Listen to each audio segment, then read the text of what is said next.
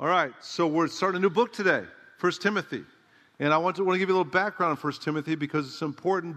Two chapters or two books, 1st and 2nd Timothy, they're called pastoral epistles.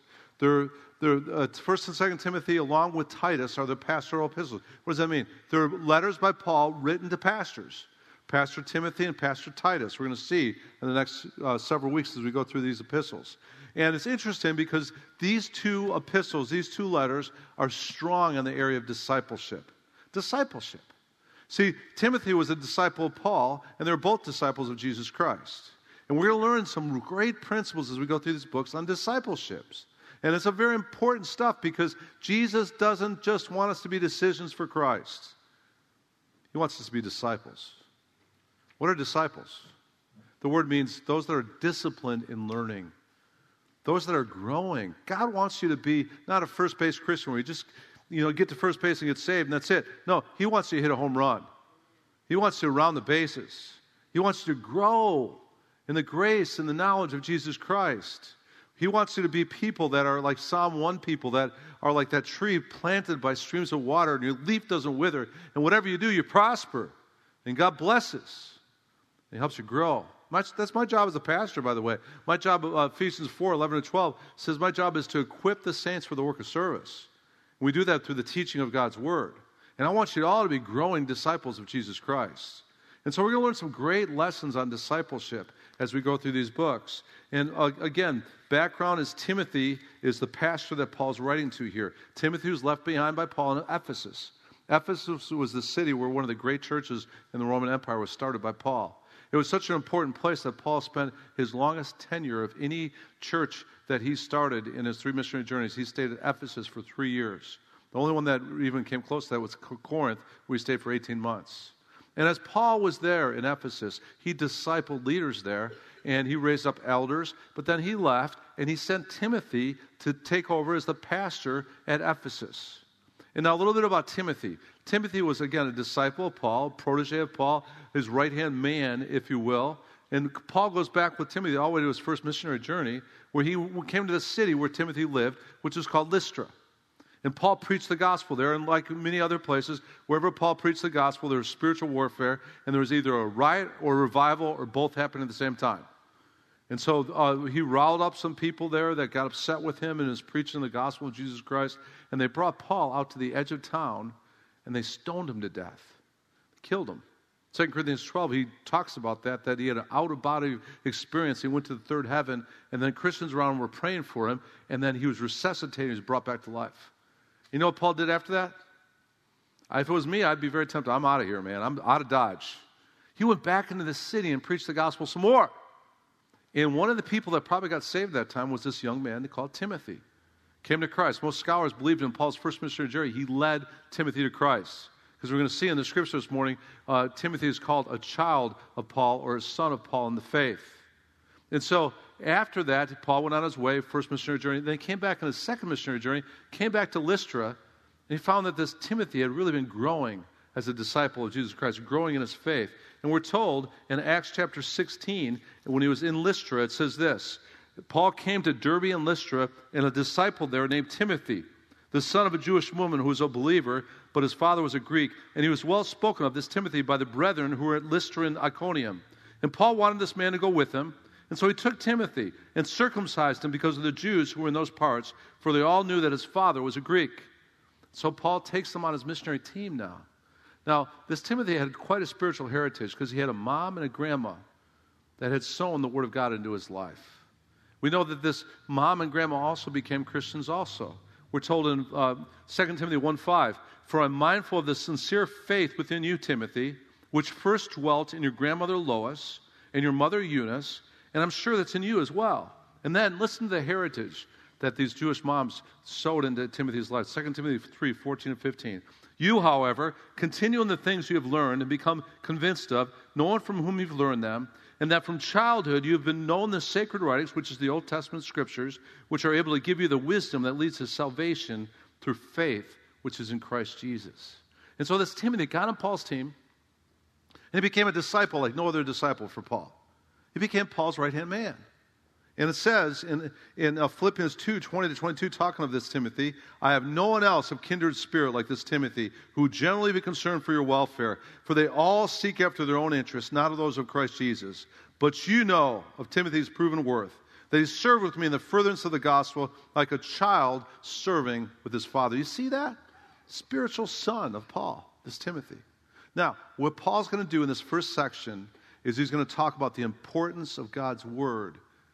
Importance of God's word in our daily lives as Christians, and in Timothy's life as a Christian too. The middle of this section of verses 1 through 11, Paul says this: the goal of our instruction, the instruction of God's word, is love from a pure heart and a good conscience and a sincere faith. So the title of my message this morning is the goal of God's word. What's the goal of God's word? We're going to see 4 different goals of God's word. The word goal there, interesting word, telos. It means the aim or the target. What's the aim or the target of God's word in our daily lives? We're going to see that in this section of Scripture this morning. So let's jump right in. 1 Timothy chapter 1, verses 1 and 2. If you're there, say amen. Okay, here we go. Verse 1. Paul, an apostle of Christ Jesus, according to the commandment of God our Savior, and of Christ Jesus, who is our hope. To who?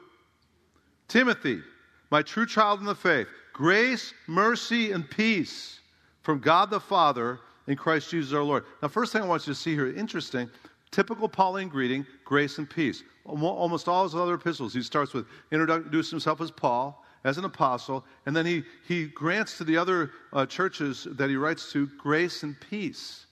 What's he add here to Timothy? Mercy. You know why? Because as a pastor, he not only needs grace and peace, he needs some mercy too. And I can relate to Timothy. Hey, I need mercy. I need not only God's grace and peace as a pastor, I need God's mercy. I need mercy from you all. And listen, Jesus said, blessed are the merciful, for they shall receive mercy. So when I do something knucklehead as a pastor, give me not only grace and peace, give me some mercy too. Amen? And then it's interesting in the scripture too, he talks about his calling, his direction in life. And look what he says, going back to that scripture, he's an apostle of Christ Jesus according to the commandment of God. The commandment of God is going all the way back to when he was struck down on the road to Damascus. The direction in life that he was going before he got struck down on the road to Damascus was he was a Christian killer. He's a persecutor of the church. And the scripture says that Paul was actually breathing murderous threats, stomping his way to Damascus, looking for some more Christians who were in prison or killed. All of a sudden, that voice from heaven, the commandment of God, came to him and said, Saul, Saul, why are you persecuting me? And he said, who are you, Lord? I'm Jesus, the one you've been persecuting. And then God commanded him. He said, and God made it clear to him at that point, you're not only going to be forgiven of what you've done, you're going to be called to be my apostle, not only to the Jews, but my apostle to the Gentiles and the kings and the magistrates. Ananias was told to meet with Paul, and Ananias said, I don't want to meet that guy. He's a Christian killer. And the voice from heaven said to Ananias this, going back to the book of Acts. And it said to Ananias, it said, but the Lord said to him, go, for this Paul is a chosen instrument to bear my name before Gentiles and kings and sons of Israel, for I will show him how much he must suffer for my name's sake. Do you see that? That was a commandment of God, redirecting his whole life. That's the first thing that God's word does for us. It redirects us. It sets a direction for our lives. And as you get into God's word, your whole direction of life starts changing. You know why? Because God's word is a lamp under your feet and a light under your path. You know what that means? As you get in God's word, he lights up your path and he directs you. And church, we need that. Christians, we need that because the world's trying to direct us in a different way. The world's trying to direct us to live by the lust of our flesh, the lust of our eyes, the boastful pride of life. And as we get into God's word, what God's word does, we get commandments from God. Go this way. Don't go the way of the world. Don't be conformed to this world. Be transformed by the renewing of your mind, that you may prove the will of God, that which is good and acceptable and perfect. And the more time you spend in God's word, the more you're going to get your direction set, just like Paul. And if you're going the wrong way, you get into God's word, it reproves, it rebukes, it corrects, it trains in righteousness, and it gets you going the right way. That's the first purpose of God's word, is to set the direction for our lives. And to reset, because Paul was going the wrong way. He was imprisoning and killing Christians, And God's commandment came to him on that road to Damascus, and God's word spoke to him, and he went in a whole different trajectory, whole different way. It happens to me all the time. I'm reading God's word. I need to hear from God. I need a decision that I got to make. And I don't know what way to go. As I'm studying God's word, just God speaks to me. He directs the way, the path. He lights up the path and direction I'm supposed to go. And I tell you what, another thing it does for you too is, if you're going the wrong way, God's word, convicts, doesn't it? It convicts. The Bible says God's word is like a double-edged sword. It's sharp, and it'll convict you. And it'll convict you that you're going the wrong way. You need to go the right way. That's the first thing God's word does, is it sets the direction. It's the light in our path. It sets the direction for life. It did for Paul, and it'll do it for us also. Now, go on, verse 3. As I urged you upon my departure from Macedonia, remain on at Ephesus, where Timothy was pastoring, in order that you may instruct certain men not to teach strange doctrines. Interesting. Nor to pay attention to endless genealogies which give rise to mere speculation rather than furthering the administration of God, which is by faith. Here's what Paul's telling Timothy as a pastor. Instruct. Instruct people what? God's word. Because instruction is important because there's blowing through the church strange doctrines, myths, man-made speculations, stuff that man's just making up that's wrong. And how do we correct that? How do we get away from the fables and fairy tales and this man-made speculations and the myths and the strange stuff? By the preaching of God's word. God's word, that's the second thing God's word does for us. It not only sets a direction for life, God's word guards us from false teaching and strange doctrines. That's why Paul told Timothy, going back to 2 Timothy, Paul told Timothy this, I solemnly charge you, 2 Timothy 4, I solemnly charge you in the presence of God and of Christ Jesus, who's to judge the living and the dead, and by his appearing in his kingdom. What does he tell Timothy? Preach the word. Be ready in season, out of season, reprove, rebuke, exhort with great patience and instruction, for the time will come when they will not endure sound doctrine, but want to have their ears tickled to accumulate for themselves teachers in accordance to their own desires, and will turn away their ears from the truth and will turn aside the myths. And friends, we're in that time. We're in that time. We're in that time where all throughout the church, winds of doctrine are blowing through that are just strange, man-made myths. How do we guard against that? How do we give way to these winds of doctrine that blow through the church that just aren't true? They're myths, they're speculations, they're man-made stuff. How do you stay true to the truth? The Word of God. The Word of God is what corrects the myths and the strange doctrines. And I've been there. I've been in the ministry now for 32 years, or 33 years, and I've been a Christian now for 40 years. And I've seen some strange things blow through the church. I'm telling you, when I was in seminary, it was in the mid-'80s, the whole thing of the signs and wonders movement was blowing through the church. And there was some weird stuff going on with that. They were basically saying that Christians could be possessed by demons. Now, I get demons could possess people, but demons can't possess Christians. Because what does the Word of God say? Greater is He that's in us than he that's in the world. And the Word of God corrects that. But I remember they were having this whole thing of demons being possessing Christians, and we had seminary classes on signs and wonders, and the leader of this whole movement would come in and teach this class and teach that demons are possessing Christians. And I mean, it was weird, because basically I remember they'd be praying for people would be falling on the ground and shaking and screaming and everything. And I was looking for exit signs. I'm going, wow, God, this is in seminary. That's false doctrine. Demons cannot possess Christians because the Word of God says, greater is He that's in us than he that's in the world. Now, demons can oppress Christians, demons could tempt Christians, demons could attack us as Christians, but demons can't get inside of us like those out in the world. Now, Jesus made it clear, casting out of demons is proper and correct for those that aren't Christians, that get possessed by those things. Let's set those people free and pray for them. But don't believe that if, as a Christian, as a follower of Christ, you can have demons inside of you, because the Bible says otherwise. And then I remember also pastoring our second church in Oshkosh, Wisconsin. We were up in Oshkosh, and all of a sudden this whole other strange doctrine was blowing through the church. It was called the Toronto Blessing. And if you really wanted to get blessed, you had to go up to Toronto, Canada, to this church and receive the blessing. And people were going up there, and there was a whole movement of what's called holy laughter. Now, I'm up for laughter. I love joy. In the presence of the Lord is fullness of joy. Hey, my last name's Hoppy. I'm always happy. I love laughter. I love joy. Joy is a part of the Christian life. But they were being taught up there in the Toronto Blessing that during the worship, you all need to start hysterically laughing. And it was just like a wave go across all these people, and they oh, like this, and just craziness. And then they started teaching that you're supposed to be making these animal noises during worship. You're supposed to be roaring like lions and barking like dogs. And everybody's like, woo, woo, woo, ah! And so it's like, what are you doing up here? How do you guard yourself from that craziness? By making sure anything that happens in your church has biblical precedence. And you need to stick with the Word of God. And if it's not biblically sound or in the Word of God, we're not going to stick with it.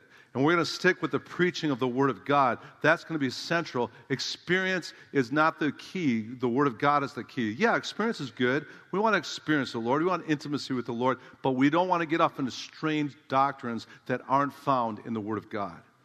And as long as there's bald preachers up here, or the other bald preachers up here, we're going to make our emphasis the preaching of God's Word, whether it's in season or out of season. We're going to stick with the Word of God.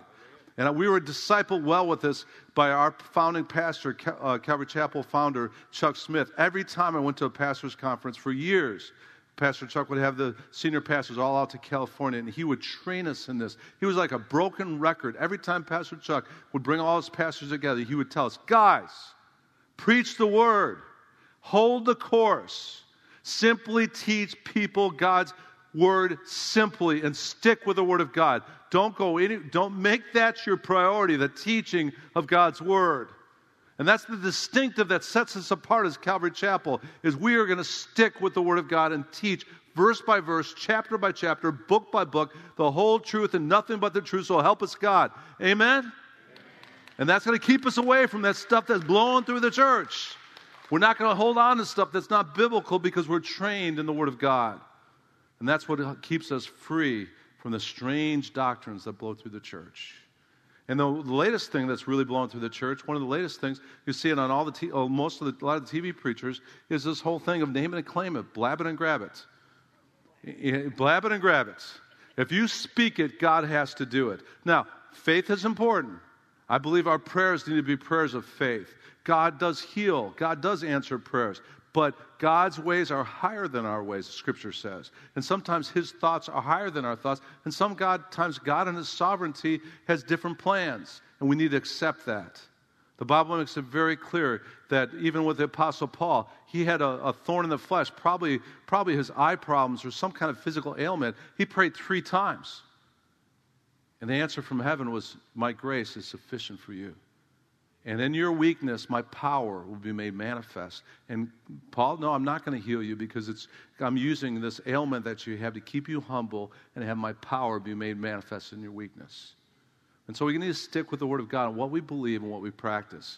And the way we stay away from the weird things that blow through the church is we stick with the Word of God. The Word of God keeps us away from strange doctrines and myths and human speculations that man makes up. Because this book is inspired by God. It's authoritative. It's inerrant. It's God-breathed. And our authority on our faith and practice needs to be based on the Word of God and not man's speculations. Amen? All right, so let's go on. Second thing then the Word of God does for us, the goal of the instruction is to set the direction of our life. First, second thing is to guard us from false teaching and strange doctrines. And now, look at this. Verse 5. This is kind of our centerpiece verse for our section on the goal of God's Word. But the goal, verse 5, of our instruction is love from a pure heart and a good conscience and a sincere faith. Again, the word goal, telos in the Greek, is the aim or the target. The aim and the target of the instruction of God's Word. It's love. Pure heart. Good conscience. Sincere faith. You know what? This third point really is the goal of God's Word, the purpose, the target of God's Word is this, to keep our hearts right. We need it to.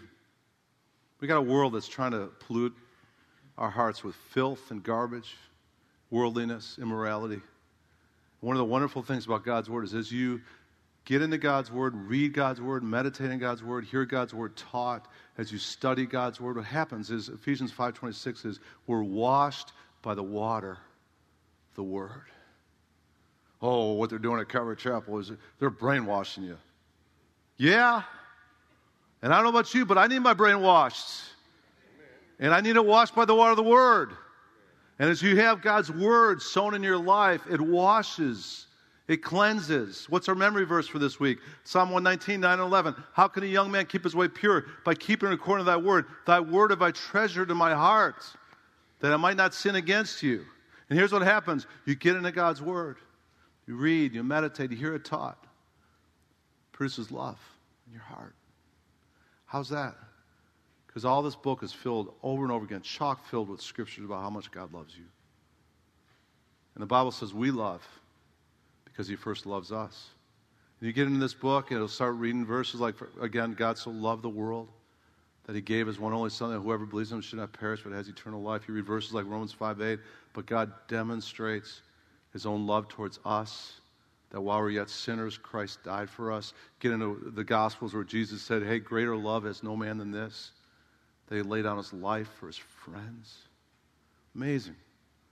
Amazing love all throughout this book. And as you study about God's love for you, it puts in your heart a love for him, for other people.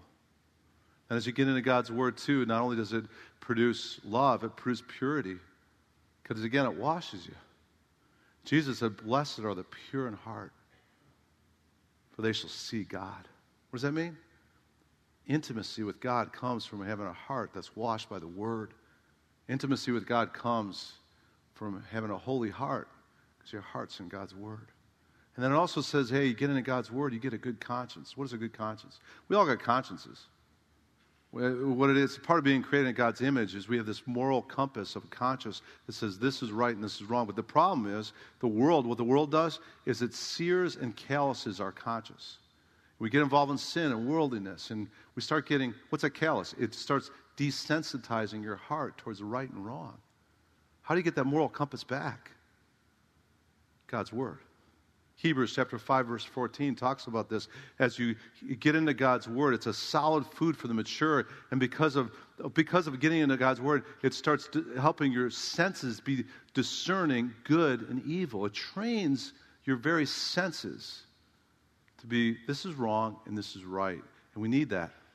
Because we got a devil out there and demons out there that is trying to callous and sear our consciences so our moral compass is off. And then also it says, hey, God's Word keeps our heart right by giving us not only a good conscience, but also a sincere faith. What is a sincere faith? The word sincere there, interesting word. It's in the Greek, it's without wax. And what they did in that first century Roman Empire is they'd have sculptors, and a big part of landscaping in that day is you'd have sculptures in your garden. And some of the artists, the sculptors, they'd sometimes crack a nose off a statue, and to still be able to sell in the marketplace, they'd put wax on the nose with some marble dust in there, and then when you get your statue home and the sun starts beating on your statue, all of a sudden you look at your statue, it doesn't have a nose anymore. And so what sincere means, without wax, it means you're the real deal. And a part of being the real deal as a Christian is you have a sincere faith. It's not fake. It's not phony. It's not saying, I believe this, but live in this way. How do we get to that point of being sincere Christians? By being people of the Word and people of the Spirit. I need God's Word in my life on a daily basis so I can be the real deal. That's one of my biggest goals as a pastor, too. I want to be living when I'm preaching. Now, does that mean I'm perfect? No, I make mistakes every day of the week. Does that mean I don't stumble? No, I stumble. But listen, I am doing my best to be seeking first His kingdom and righteousness so that when I'm preaching to you, I'm not a fake up here. I remember hearing an interview between two mega church pastors, and I met both these guys. So it was on James Dobson on Focus on the Family several years ago. And I remember listening to these guys because I had been to conferences where these guys spoke, and I knew who they were. They had two of the largest churches in America. And I was interested in what the interview was going to transpire. And James Dobson on Focus on the Family asked him, what's your biggest challenge right now as pastors of these huge churches? The first guy came up and he said, my biggest challenge is we just bought 120 acres of land in Southern California. And we're trying to get permitting and building and everything. And we're just working. It's so hard to build in Southern California. It's so expensive. He went on and on about that's his biggest challenge as a pastor. And then this other guy who I knew, large church in Chicago, was asked the same question. He said, and I really liked his answer. So my biggest challenge as a pastor right now is living an authentic Christian life in the busyness of pastoring this huge church. He said, my biggest challenge as a pastor is to make sure I'm in prayer. I have a real relationship with Jesus Christ that continues to change my life. And I heard that on the radio. I go, I like that answer. That's what I want to do as a pastor too. I want to be the real deal. I want an authentic Christian, sincere faith that I could say this is real and it's changed my life and it continues to change my life. How can I do that? By being a man of the Word.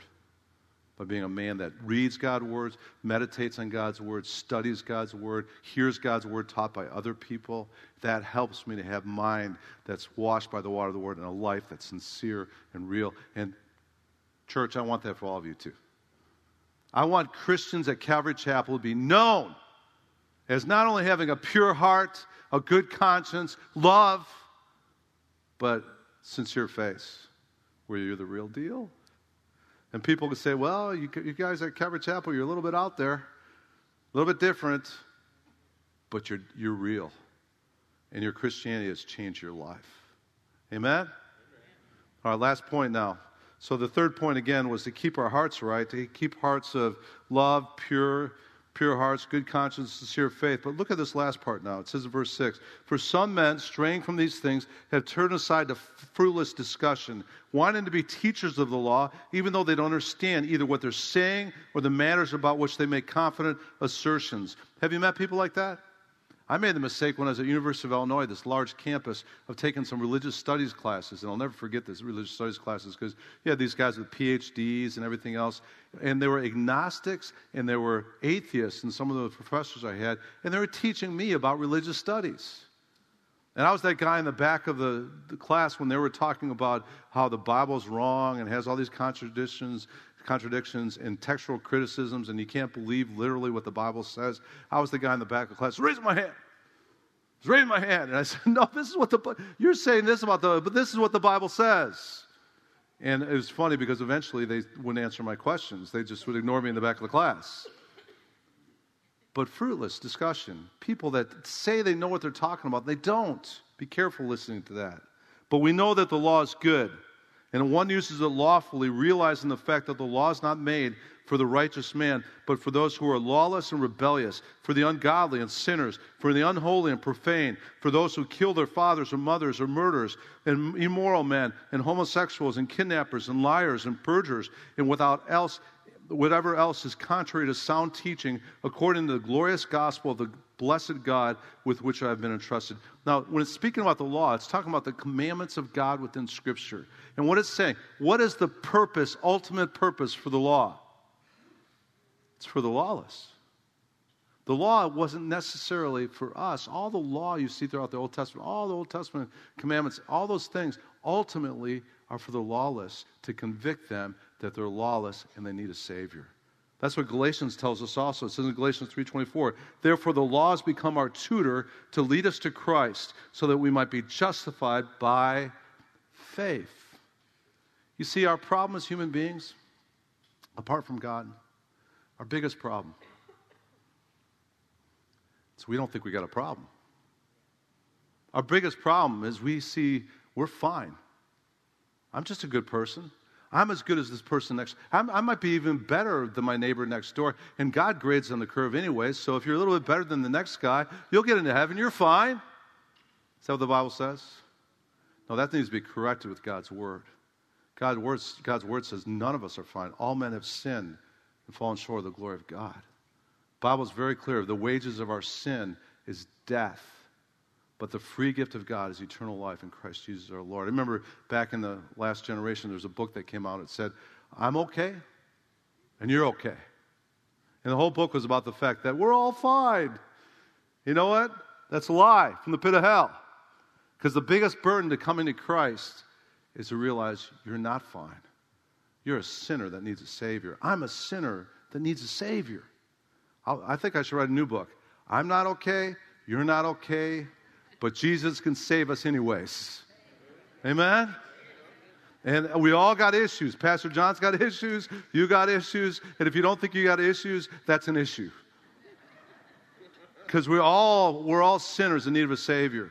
And what it's saying here in this last section, the purpose of the law, the purpose of the Word of God, what it's saying here is to show lawless men that they're lawless. To show kidnappers and murderers and homosexuals and all the people out there that are living in immorality, that you're a sinner in need of a Savior. I remember when it happened to me. 1978.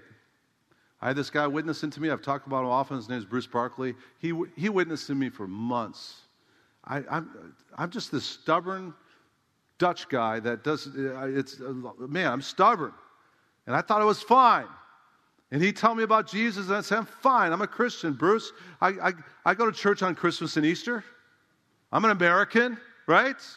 I have no Buddhas on my wall at my fireplace. I'm fine." And I'll never forget, he got so frustrated one day. We were walking home from school. He got so frustrated. He told me two things. He said this. He said, "First of all, John, you're not fine. And if you were really a Christian," he looked at me right now. He said, "if you were really a Christian, you wouldn't be living the way you're living. You wouldn't be living in immorality with your girlfriend. You wouldn't be partying on the weekends like you party. You wouldn't be talking, because I would swear like a sailor back in those days. You wouldn't be talking the way you're talking. If you were really a Christian, you wouldn't be living the way." And it was like a sword stabbed me. Conviction. That was the law.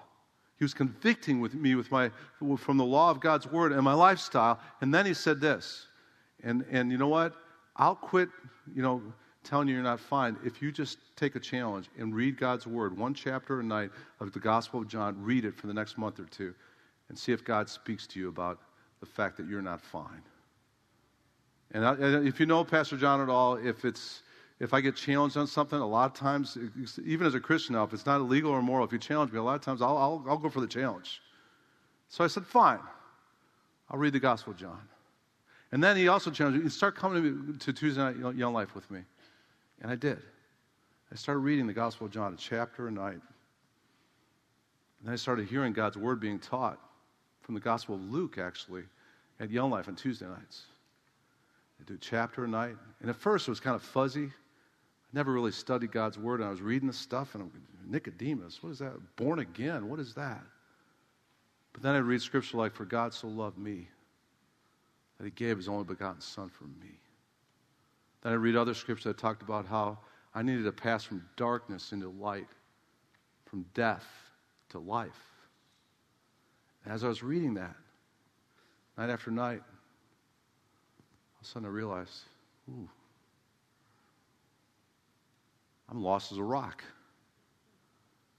I think Bruce is right. I need Christ. And if I died right now, I'd probably go to hell. And remember, after a couple months of reading God's Word, hearing God's Word being taught, I bent my knee, February 1978. I said, "Jesus, come into my life. Forgive my sin. I admit it. I'm not fine. I'm a sinner in need of a Savior." And I was in the car of my Young Life leader, and he led me to Christ that February 1978, and it saved me. I heard an amen from a baby back there. It saved me. And it all started with the Word of God convicting me that I was a lawless sinner in need of a Savior. So question, what's the goal of God's Word?